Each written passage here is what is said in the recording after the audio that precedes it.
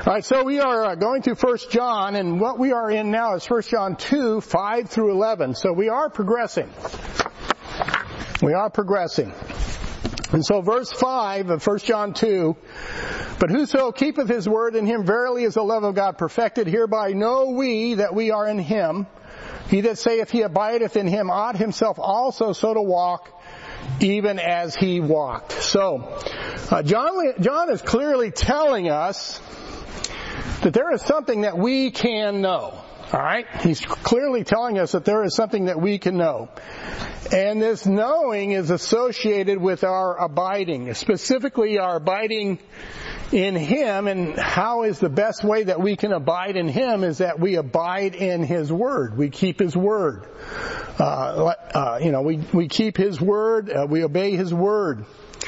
And it is by abiding in Him, abiding in His Word, that we can come to know the joy of fellowship that John is talking to us about in this epistle. And that's really what we want to come around to. We want to have such a rich fellowship with God that it's evident in our lives.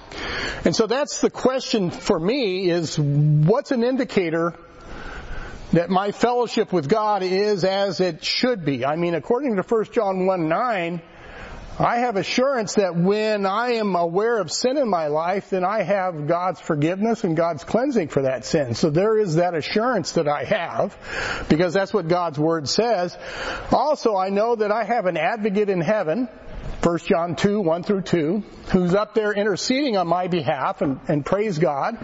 And not only do I have an advocate, but I also have a covering, which is Jesus Christ, my propitiation. He is my covering for my sin.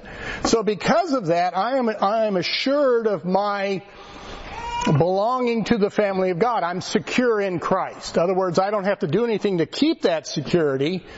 Jesus Christ is my security, and that's what I trust in. So already we see that we have these assurances according to God's Word. So the next thing is, what about my fellowship with God during that time that I am spending under the sun? What is my assurance that I have fellowship with God, that I am in fellowship with God? And I believe this is what John is beginning to address now, starting in verse 5 all the way down through verse 11. And so there are certain things that we can be assured of. So I guess the question, and I failed to put it up here on the board, but it is on your study guide: how do we come to know God? How do we come to know God? Now, as I mentioned before, the word know is an important word in this epistle. The word know is a very important word in this epistle. And there are certain things that we can know. Now, bear with me. In this life, we can know things through our senses, can't we? Right? We can know things through our senses. We interact with our environment. We associate with our environment through our 5 physical senses. What are those senses? I mean, there's touch, and there's sight, there's hearing, there's taste, and there's smell. Right? So we can learn about things through our senses. A Harvard study, I thought this was kind of interesting. A Harvard study found a strong link between smells and odors and a person's memory. According to this study, odors are handled by the olfactory bulb, whatever that is, in your brain. And that's in the front of your brain, and it sends information to other areas of that processing center, whatever that is up in your brain, that central processing center. What would they call that in computers? Is that your CPU or whatever that is? I don't know what it is. But it sends it to that processing center in your brain. And these odors have a direct route to this system, and so odors are very strong memory triggers.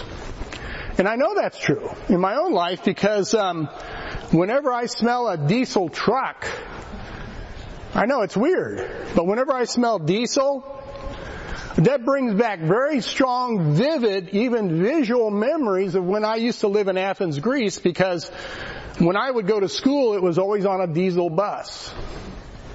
And and it just brings back those memories as I pass by the Acropolis and all this kind of stuff. So all these visions. So, that's just one of those ways. Another way we can know is through our experiences. Right? Our experiences.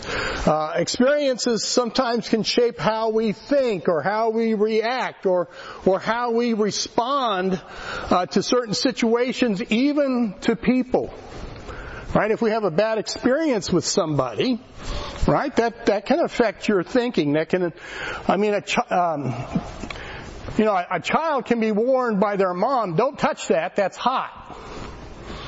All right? For a little while, the child may say, okay. But what will that child inevitably do? Yeah, you know what it's going to do. It's going to go over and it's going to touch what mom says is hot.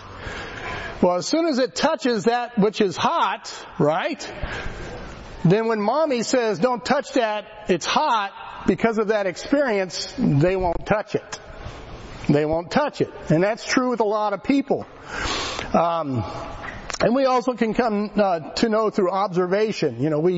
We use our intellect and we look at things, we pay attention to things, we figure these things out, we study them, so forth and so on. So on your study guide, the point to all of this is this. So on your study guide, I think it's your very first blank, God has enabled us to know a great deal by equipping us physically and mentally and emotionally. Folks, we are working from a study guide. Do you want one back there in the back? I already gave them one. You gave them one? Okay. Shane, it's good to see you. Do you want a study guide? Okay. All right. All right. So physically, mentally, and emotionally. Physically, mentally, and emotionally. So when God created Adam, He created Adam with all the essential capabilities for fellowship and for worship and for relationship. He gave Adam all the essentials that make a relationship with God possible. To make a relationship with God possible. God is not some abstract idea, is He? No, He's not. God is not some myth. He's not the product of man's evolution to try to explain the mysteries of nature. God is a capital P person. Right? He has personality. We know that God feels emotions. We know that God is a supreme intellect. He's wise. He's understanding. God is a person. God is a person. And He created man as a person. So that man and God could fellowship and have a relationship. And when God spoke everything into existence, He spoke everything into existence with a purpose. With a purpose. To entertain the idea that God would do anything impulsively or without any purpose, you're failing to misunderstand who God really is. You're failing to understand, the nature of God. When God began His creation, and I know I've asked this question before and you guys might know the answer, but when God first began His work of creation, what was the very first thing that He created? Was it the sun and the stars? Was it the planets? Any idea? Light? Okay. No. The very first thing that God created was life. Life. Turn to Job chapter 38. The very first thing that God created was life, because God is life. I am the way, the truth, and the life. Job.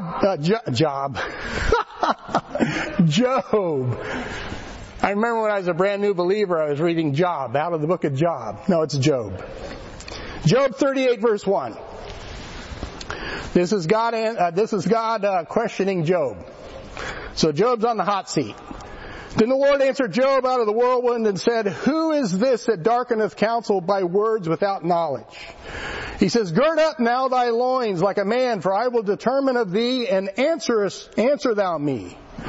Where wast thou when I laid the foundations of the earth?" So what is he talking about here? Creation. "Declare if thou hast understanding. Who hath laid the measures thereof, if thou knowest? Or who hath stretched the line upon it? Whereupon are the foundations thereof fastened? Or who laid the cornerstone thereof?" Now look here, verse 7. "When the morning stars sang together and all the sons of God shouted for joy." God created the angelic host first. He created life first.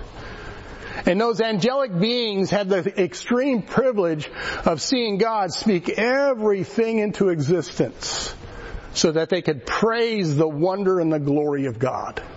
So the very first thing that God created was life, because God is life. And as magnificent and as wonderful as the angelic host is, their primary purpose is to be ministers to the Most High God. He created them to be ministers, to be servants.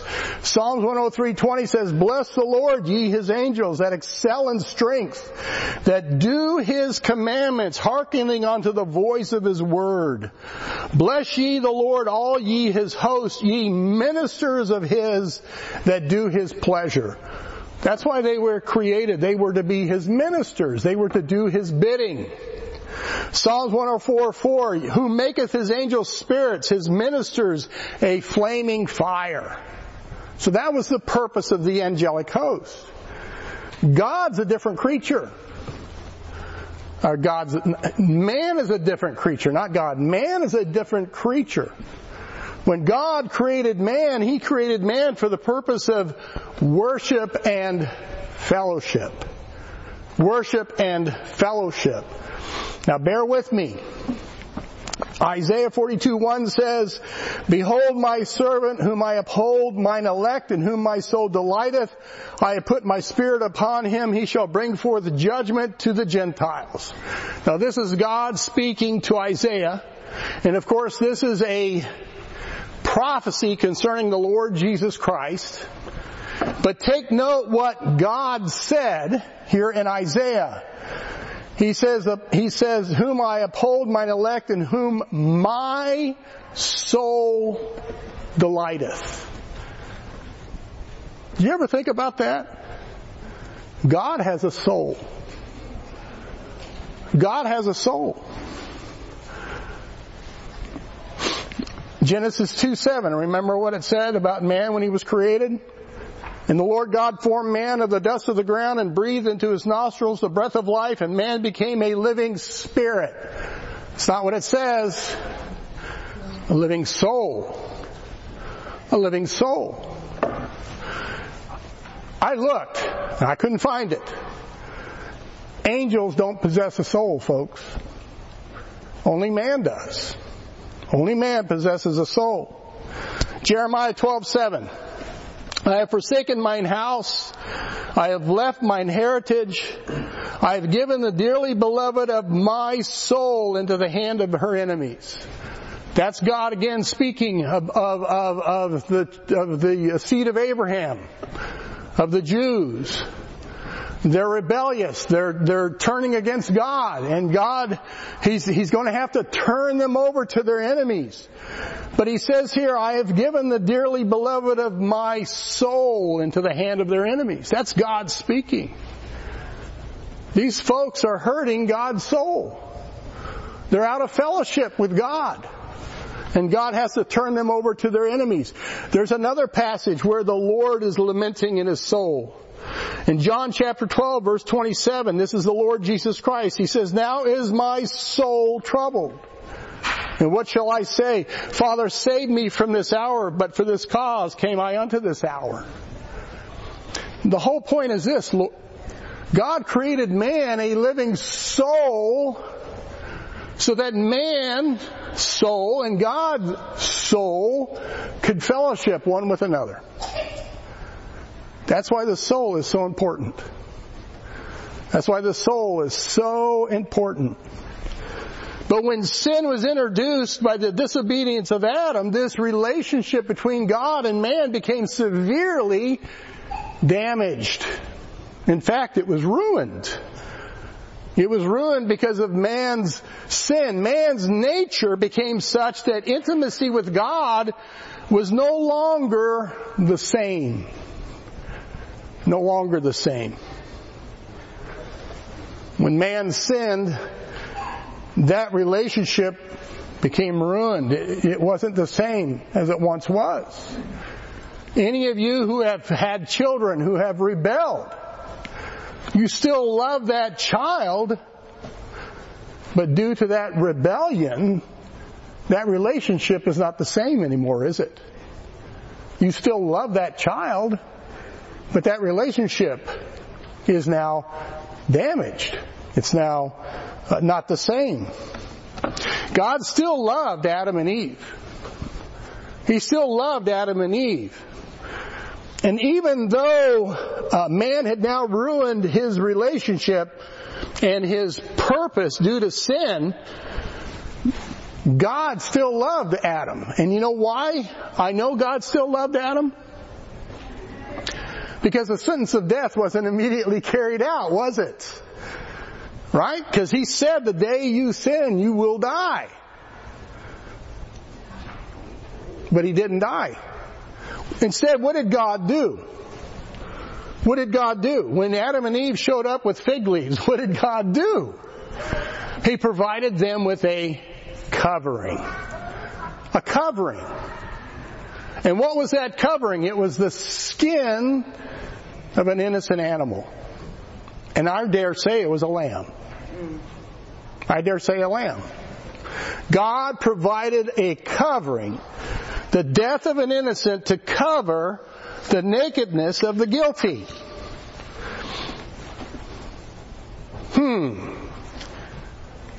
Who does that remind you of? Who does that remind you of?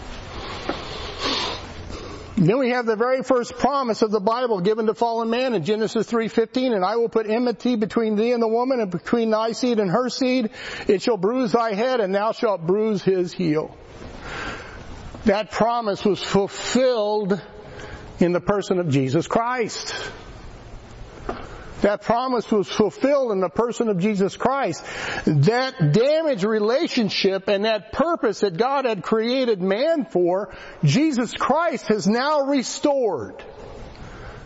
What Adam lost, Jesus Christ has restored through His propitiatory work on the cross. That's why we spent so much time in 1 John 2, 1 through 2 about Jesus Christ's advocacy and Jesus Christ being our propitiation. That's where your security lies, folks. Not in what you're doing, but what He's already done for us. Romans 5:10 says, for if when we were enemies we were reconciled to God by the death of His Son, much more being reconciled, we shall be saved by His life. And not only so, but we also joy in God through our Lord Jesus Christ, by whom we have now received the atonement. The atonement, the covering. And if you are a born again believer in Jesus Christ, that fellowship is now restored. That fellowship is now restored. But what Adam had lost in the fall, Christ has regained upon the cross. 1 Peter chapter 1, 2 through 4 says this. He says, grace and peace be multiplied unto you through the knowledge of God. So where is my peace coming from? Where is my grace going to come from? Through the knowledge of God. Where do I learn about God? In His Word. And of Jesus our Lord, according as His divine power hath given unto us all things that pertain unto life and godliness. That tells me that I lack nothing. He's provided it all. through the knowledge of Him that hath called us to glory and virtue, whereby are given unto us great, exceeding great and precious promises, that by these ye might be partakers of the divine nature. In other words, what Peter is saying is the day that you were saved, guess who took up residence in your life? The Holy Spirit of God. The Holy Spirit of God. So on your study guide, not only are we equipped physically and mentally and emotionally, if you're a born-again believer in Jesus Christ, on your study guide, God has also equipped us spiritually. In that we have the indwelling Holy Spirit to teach us all things. So not only physically, mentally, and emotionally, now spiritually. We lack nothing. 1 John 2:27, but the anointing which ye have received of Him abideth in you. And ye need not that any man teach you. But as the same anointing teaches you of all things, and is truth and is no lie, and even as it hath taught you, ye shall abide in Him. Again, John 14:26. But the Comforter, which is the Holy Ghost, whom the Father will send in my name, He shall teach you all things, and bring all things to your remembrance whatsoever I have said unto you. It's the Holy Spirit of God that makes this book alive in your life. It's the Holy Spirit of God which makes this book alive and active in your life. Now, what does this knowing God look like? That was the original question. What does this knowing God look like? And I'll be bold enough to say that if you really want to begin in your understanding of what this looks like, then there's really no better place to go than to go to the Gospels, Matthew, Mark, Luke, and John, and look at and study and read about the disciples and their interaction and their relationship with Jesus Christ. Examine those men in their relation with Jesus and how Jesus in turn related to these men. That's a good place to start right there. That's a good place to start right there. Just as John began this epistle, you guys still in 1 John? What does he say there in 1 John chapter 1 verses 1 through 3? He says, that which was from the beginning, which we have heard, which we have seen with our eyes, which we have looked upon and our hands have handled of the word of life.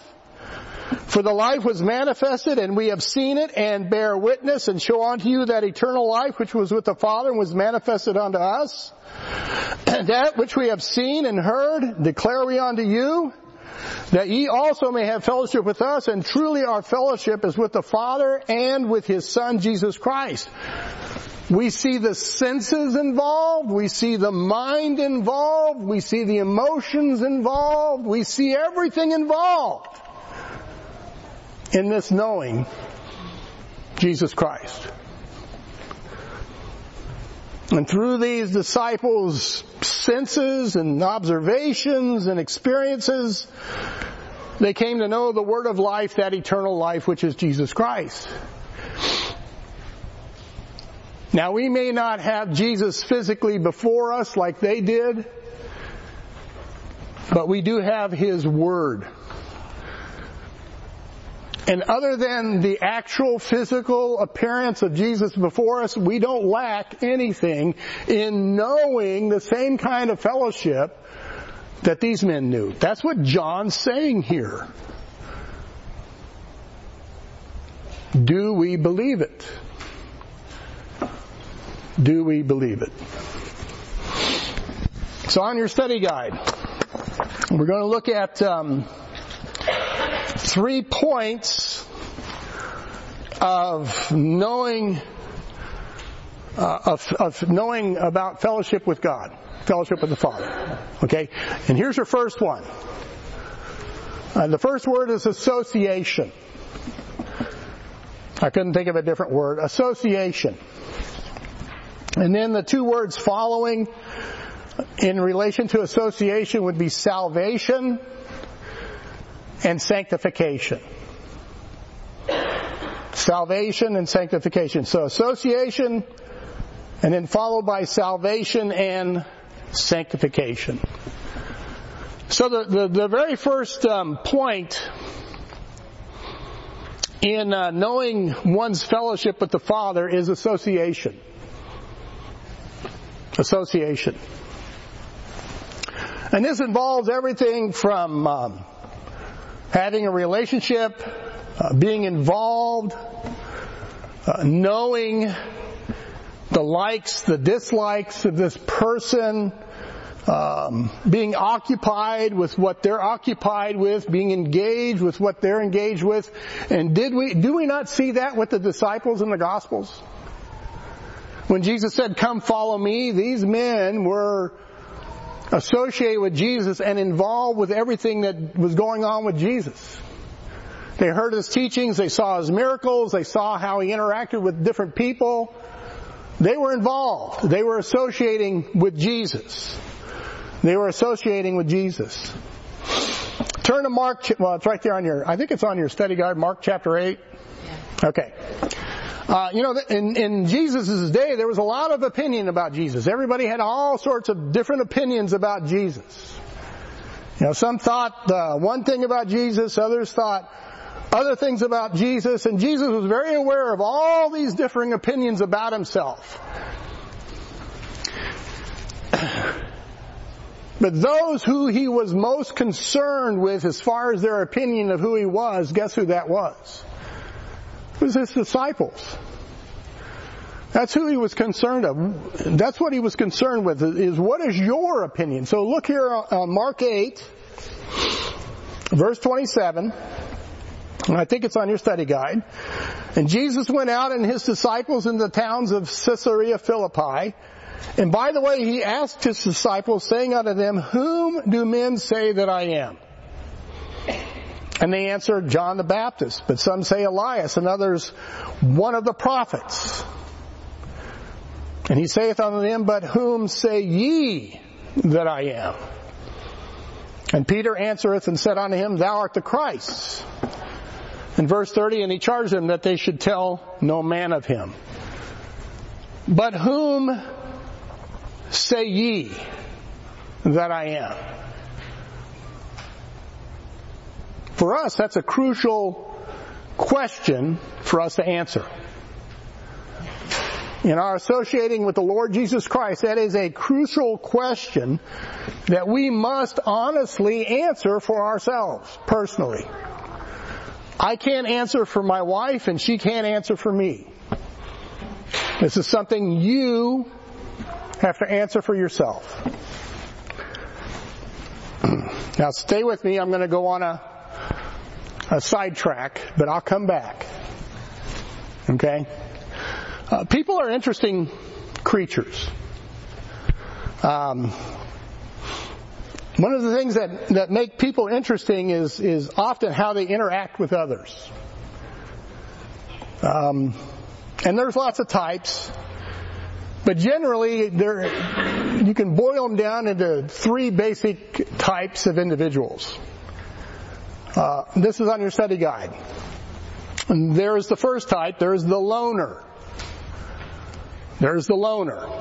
I think maybe the word introvert might apply. These are people who choose to live independently from others as much as possible. They take care of themselves first and foremost. And sometimes with these kind of folks, they really don't care about other people. It's all about me, myself, and I. The loners. Sometimes we might call these rugged individualists. These are guys who go up in the mountains and build a cabin and all this kind of stuff, Then there's some that they're this way because they've been hurt. Somebody's hurt them. And so they withdraw because of the hurt. They don't want to be hurt again. Some folks are just shy. They're just insecure. And they get all kind of anxious and worked up when they find themselves in a in a crowd, or they find themselves, the focus of attention. So, they try to avoid uncomfortable social interaction as much as they can. Or it could be sometimes they have something to hide, right? And so they don't want to be exposed, so they stay to themselves. But whatever it is, there are those loners. So on your study guide, unfortunately, there are some who attempt to know God in this way, or have a relationship with God in this way. These people would be your self-imposed hermits. We talked about the extremes. There are some folks who are spiritual hermits. And they keep their relationship with God purely on this is your blank, personal level. Personal level. It's a personal thing with me. There's lots of times I've spoken to people about their faith, and, I believe it's a personal thing. Now, you keep it to yourself. And you don't try to impose your beliefs on others. Now, you don't have to live on a mountaintop to be a spiritual hermit. You can do that successfully even within a church. You're just not someone who shares their faith. You keep it to yourself. You keep it bottled up. That's not a very healthy way to go. We saw that in this pandemic we went through. I'm always reading reports and the consequences of folks who had isolated themselves and how that had kind of messed with their heads a little bit. It's not good. What does God say? It's not good that man should dwell alone. It's not a very healthy way to go. So on your study guide, this is not a healthy approach in one's relationship with God. Because sometimes this approach leads to some pretty bizarre behavior and some wacky ideas about God. So it's not healthy. Then, and this isn't on your study guide, and I'm afraid I didn't leave you a whole lot of room to write notes. There's another kind, and these are what I call the audacious type of person. These folks are a little more aggressive about life. They grab all the gusto they can. They take on life. They charge. They achieve their goals, whether through conflict or controversy. As long as that goal in life is achieved, everything else is secondary. And unfortunately, sometimes these audacious types, they don't think anything about stepping on the little man to get to that next level in life. A lot of your leaders are like that. A lot of your political leaders are like that. So on your study guide, there are even those in the church who seek to lord over God's people, to gain prominence is your blank in a church through force or will and personality in politics. In 1 John chapter 3, John is talking about such an individual. We're not going to go there. Let me see if I can find his name real quick. Diotrephes was the guy's name. He says, Diotrephes, who loveth to have the preeminence among them. And there are those who like to have that preeminence. They like to be the ones to shine. They like to be the ones that's in the spotlight. They like to be the ones that everybody is focused on them. There are those types.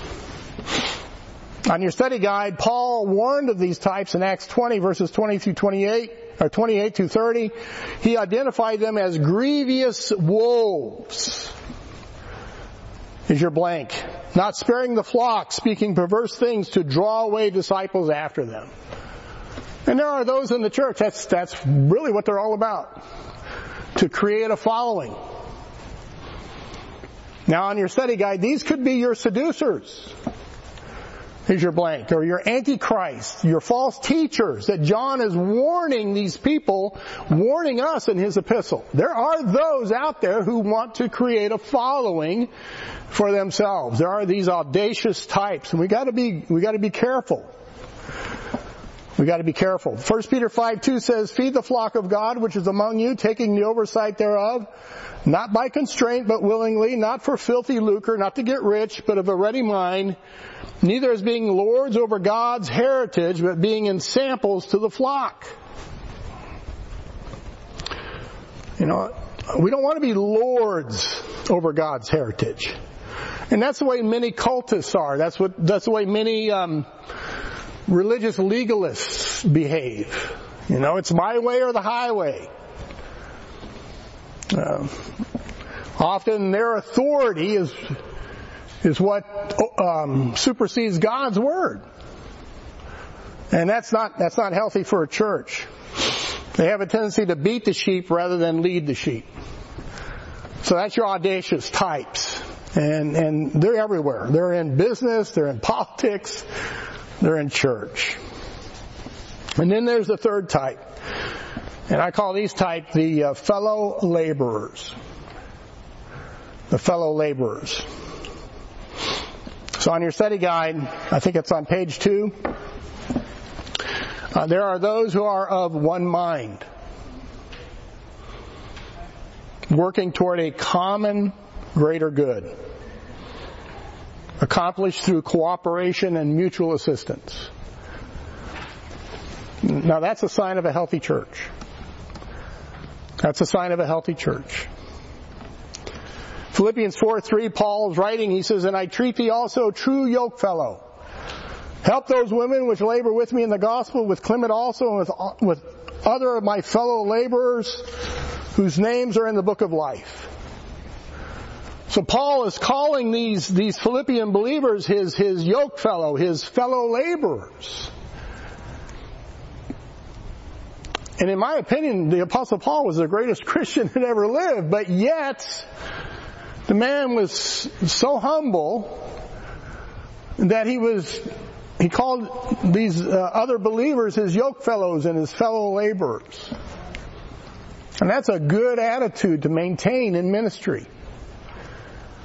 That is a good attitude to maintain in ministry, is to look upon each other as yokefellows, as fellow laborers, because when you do that, then that kind of eliminates that competition that sometimes settles in ministries.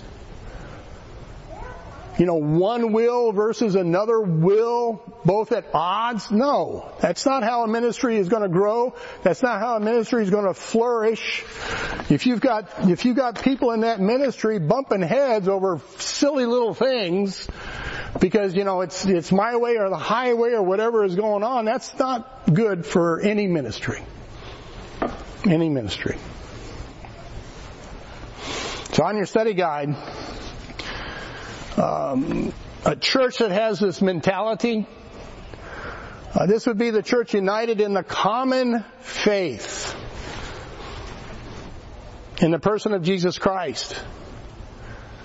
And when you're united in the common faith, then you're going to seek to fulfill His will through cooperating with each other, not bickering and fighting. You're going to assist each other to fulfill that mission, that purpose. When there's infighting and intrigue and whispering and murmuring in a ministry, it's going to fall flat on its face. I've seen it so many times. I've seen it so many times. And when the Lord Jesus Christ was with these men, this is exactly how He was training these men. To work as a unit, to work together. And whenever these issues of pride showed up, He dealt with it. He dealt with it. These men had to learn that there is a greater purpose than me, myself, and I. And that's the problem with many believers. They can't get beyond that unholy trinity of ego. Now, what do we refer to this training as in this church? Discipleship. But unfortunately, with many, that's just lip service and not reality. Discipleship is more than just going through 16 lessons, folks. It's more than just going through D2. It's more than just going through HBI. You know, these men, what was the trade of some of these men? They were fishermen. Right? And they already knew the value of co-laboring being fishermen. They already knew that. I mean, how many times do you read in the Gospels when the net became full and they called over their partners to help pull that net in because it was so heavy? Because they couldn't do it by themselves. What Jesus Christ simply did was he took these inherent values of their trade and he elevated those values to a higher purpose. That's why some of you in here who are very talented in what you are doing,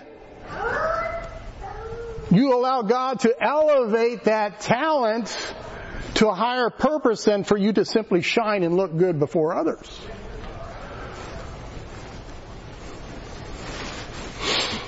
Mark 1:17 said, and Jesus said unto them, come ye after me, and I will make you to become fishers of men. Each of these men chosen by the Lord, they had their own personalities, they had their own character traits, they all were kind of quirky. They were all kind of quirky. Some were rash and quick-tempered. I mean, what did Peter do to that fellow in the garden? Chopped his ear off. Yeah. Others were more reserved, more contemplative. But Jesus used them all, no matter what personality type they were. He used them all. Each with their own strengths, each with their own weaknesses. Jesus trained them all. Jesus taught them all. Jesus discipled them all. And these men were used by God to turn the world upside down. Even today. Even today He can do the same thing with us if we cooperate.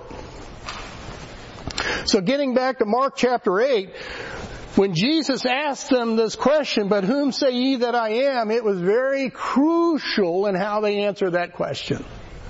Very crucial. In light of all the opinions that people held, it was very crucial that the answer would be, thou art the Christ, the Son of the living God.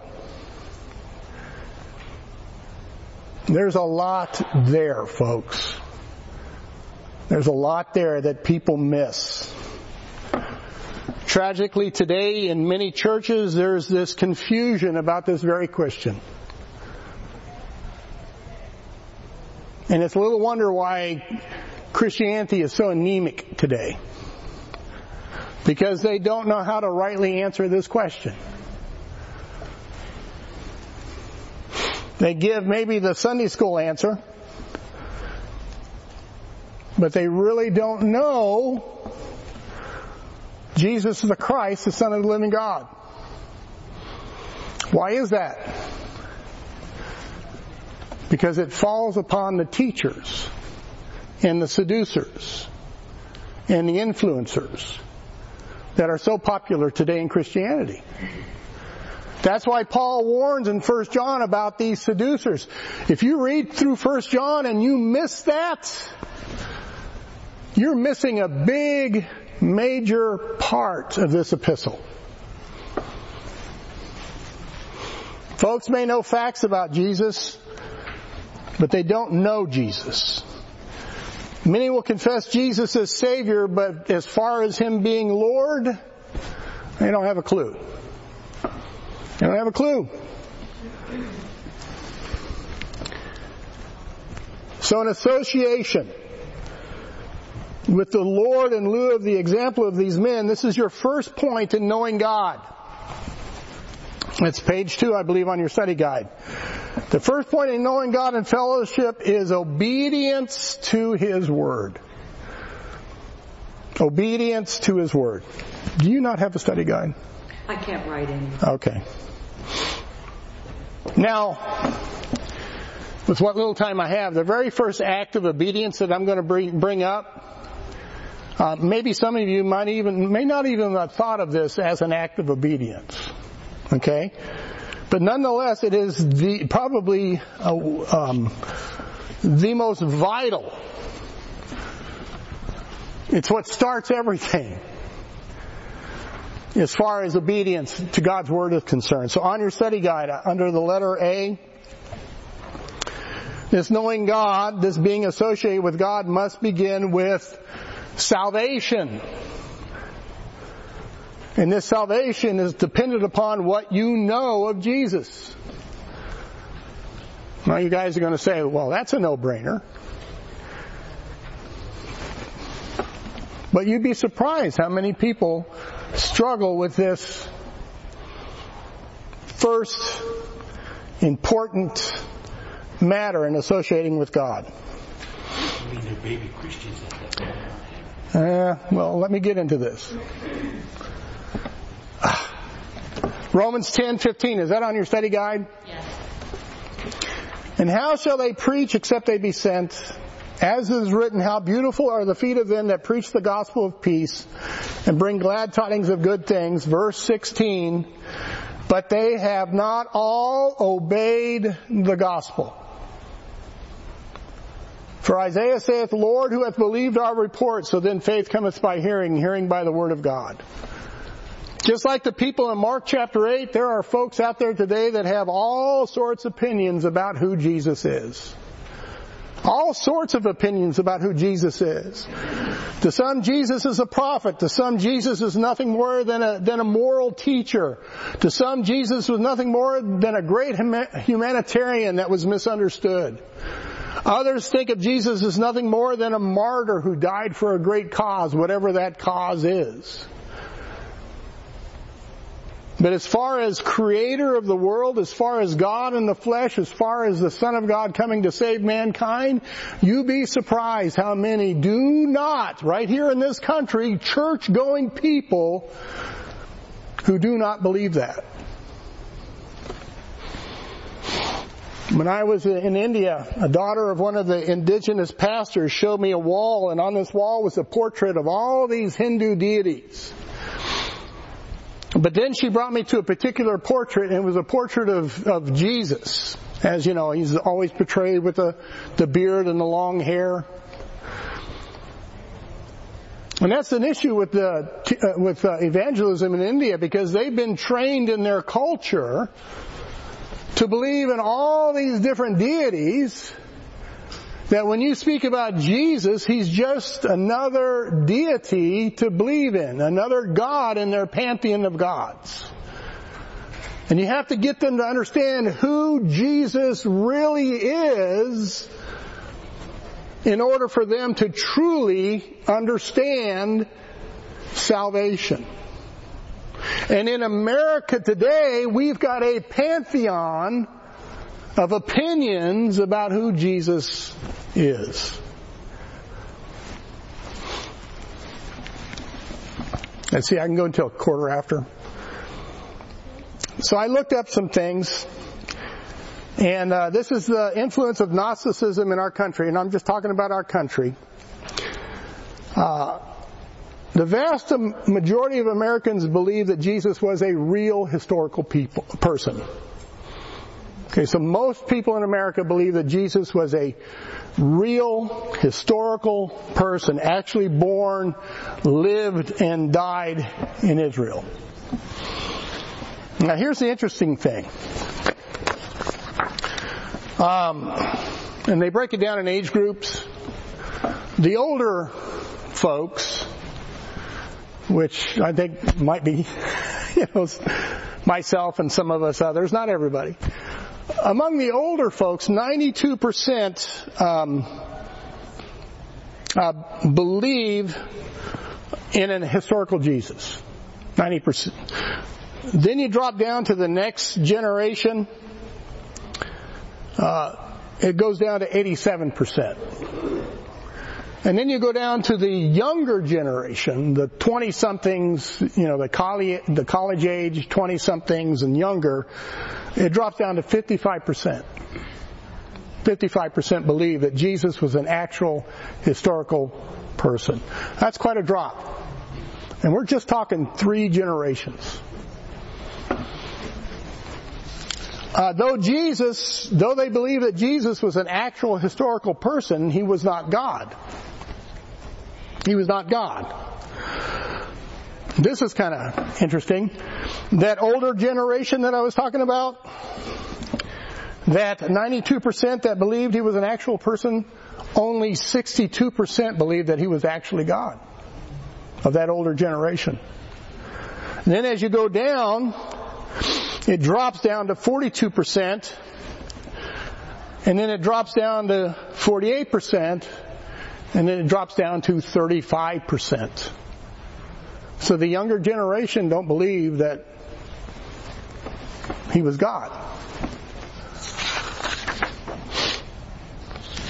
Another question was asked. Half of Americans are divided on whether Jesus was sinless or not. Across the demographics, 52% believe that Jesus sinned like any other man. Have you guys ever heard about Jesus having an affair with Mary Magdalene? With some people, that's taken root. So they believe that Jesus sinned just like everybody else sins. 46% says, no, Jesus never sinned, and then 2% said, we're not sure. We don't know. Most Americans will say that they have made some sort of commitment to Jesus. However you define that commitment. While the majority of Americans report such a commitment, some groups are significantly more likely to have done so than others. Women, for example, are more likely than men to have made a personal commitment to Jesus. That's why you see in a lot of churches, it's mainly the women who are the movers and shakers in those churches, and in the men, they kind of sit in the back. You know what the least likely ethnic group is to commit to Jesus is? White Americans. White Americans. White Americans are the least likely ethnic group to be committed to Jesus. Only 6 in 10 white Americans report having done so, having committed to Jesus, compared to 8 in 10 black Americans and nearly 2/3 of all other non-white Americans have committed to Jesus. And this is the reason. The more money people make, the less likely they feel the need to make a commitment to Jesus. Those who make more than $100,000 a year are less likely to make a commitment. Those who make $50,000 to $100,000 to $50,000 or $50,000 to $100,000, they're more likely. And then 65% of those who make $50,000 and less, they'll make a commitment to Jesus. But what is that commitment based on? You know, how much money you make? And for all of these folks who make a commitment, they look at this commitment as a first step in becoming a Christian. That's that Gnostic belief of earning your way into heaven. How do we get into heaven? Faith in Christ. Faith in Christ. And that brings us to the last point. Most Americans are conflicted in their minds between faith in Jesus Christ alone or good deeds as a way to get into heaven. Many believe they'll go into heaven not so much because of their faith in Christ dying for their sins, but because they're good people. That's the majority of Americans today. And we're talking church goers. Where are they getting that from? They're getting it from their teachers. They're getting it from their teachers. They're getting it from the seducers and the Gnostic preachers that are out there. The belief between Christ as their personal Savior to belief in good works, 2/3 of Americans believe that's the way it goes. 2/3 of Americans believe that's the way it goes. So on your study guide, and we're going to stop right here, this knowledge of Jesus as the Christ and the Son of God is crucial to our understanding if we desire to fellowship with God. And we'll talk more about that when we meet next Sunday.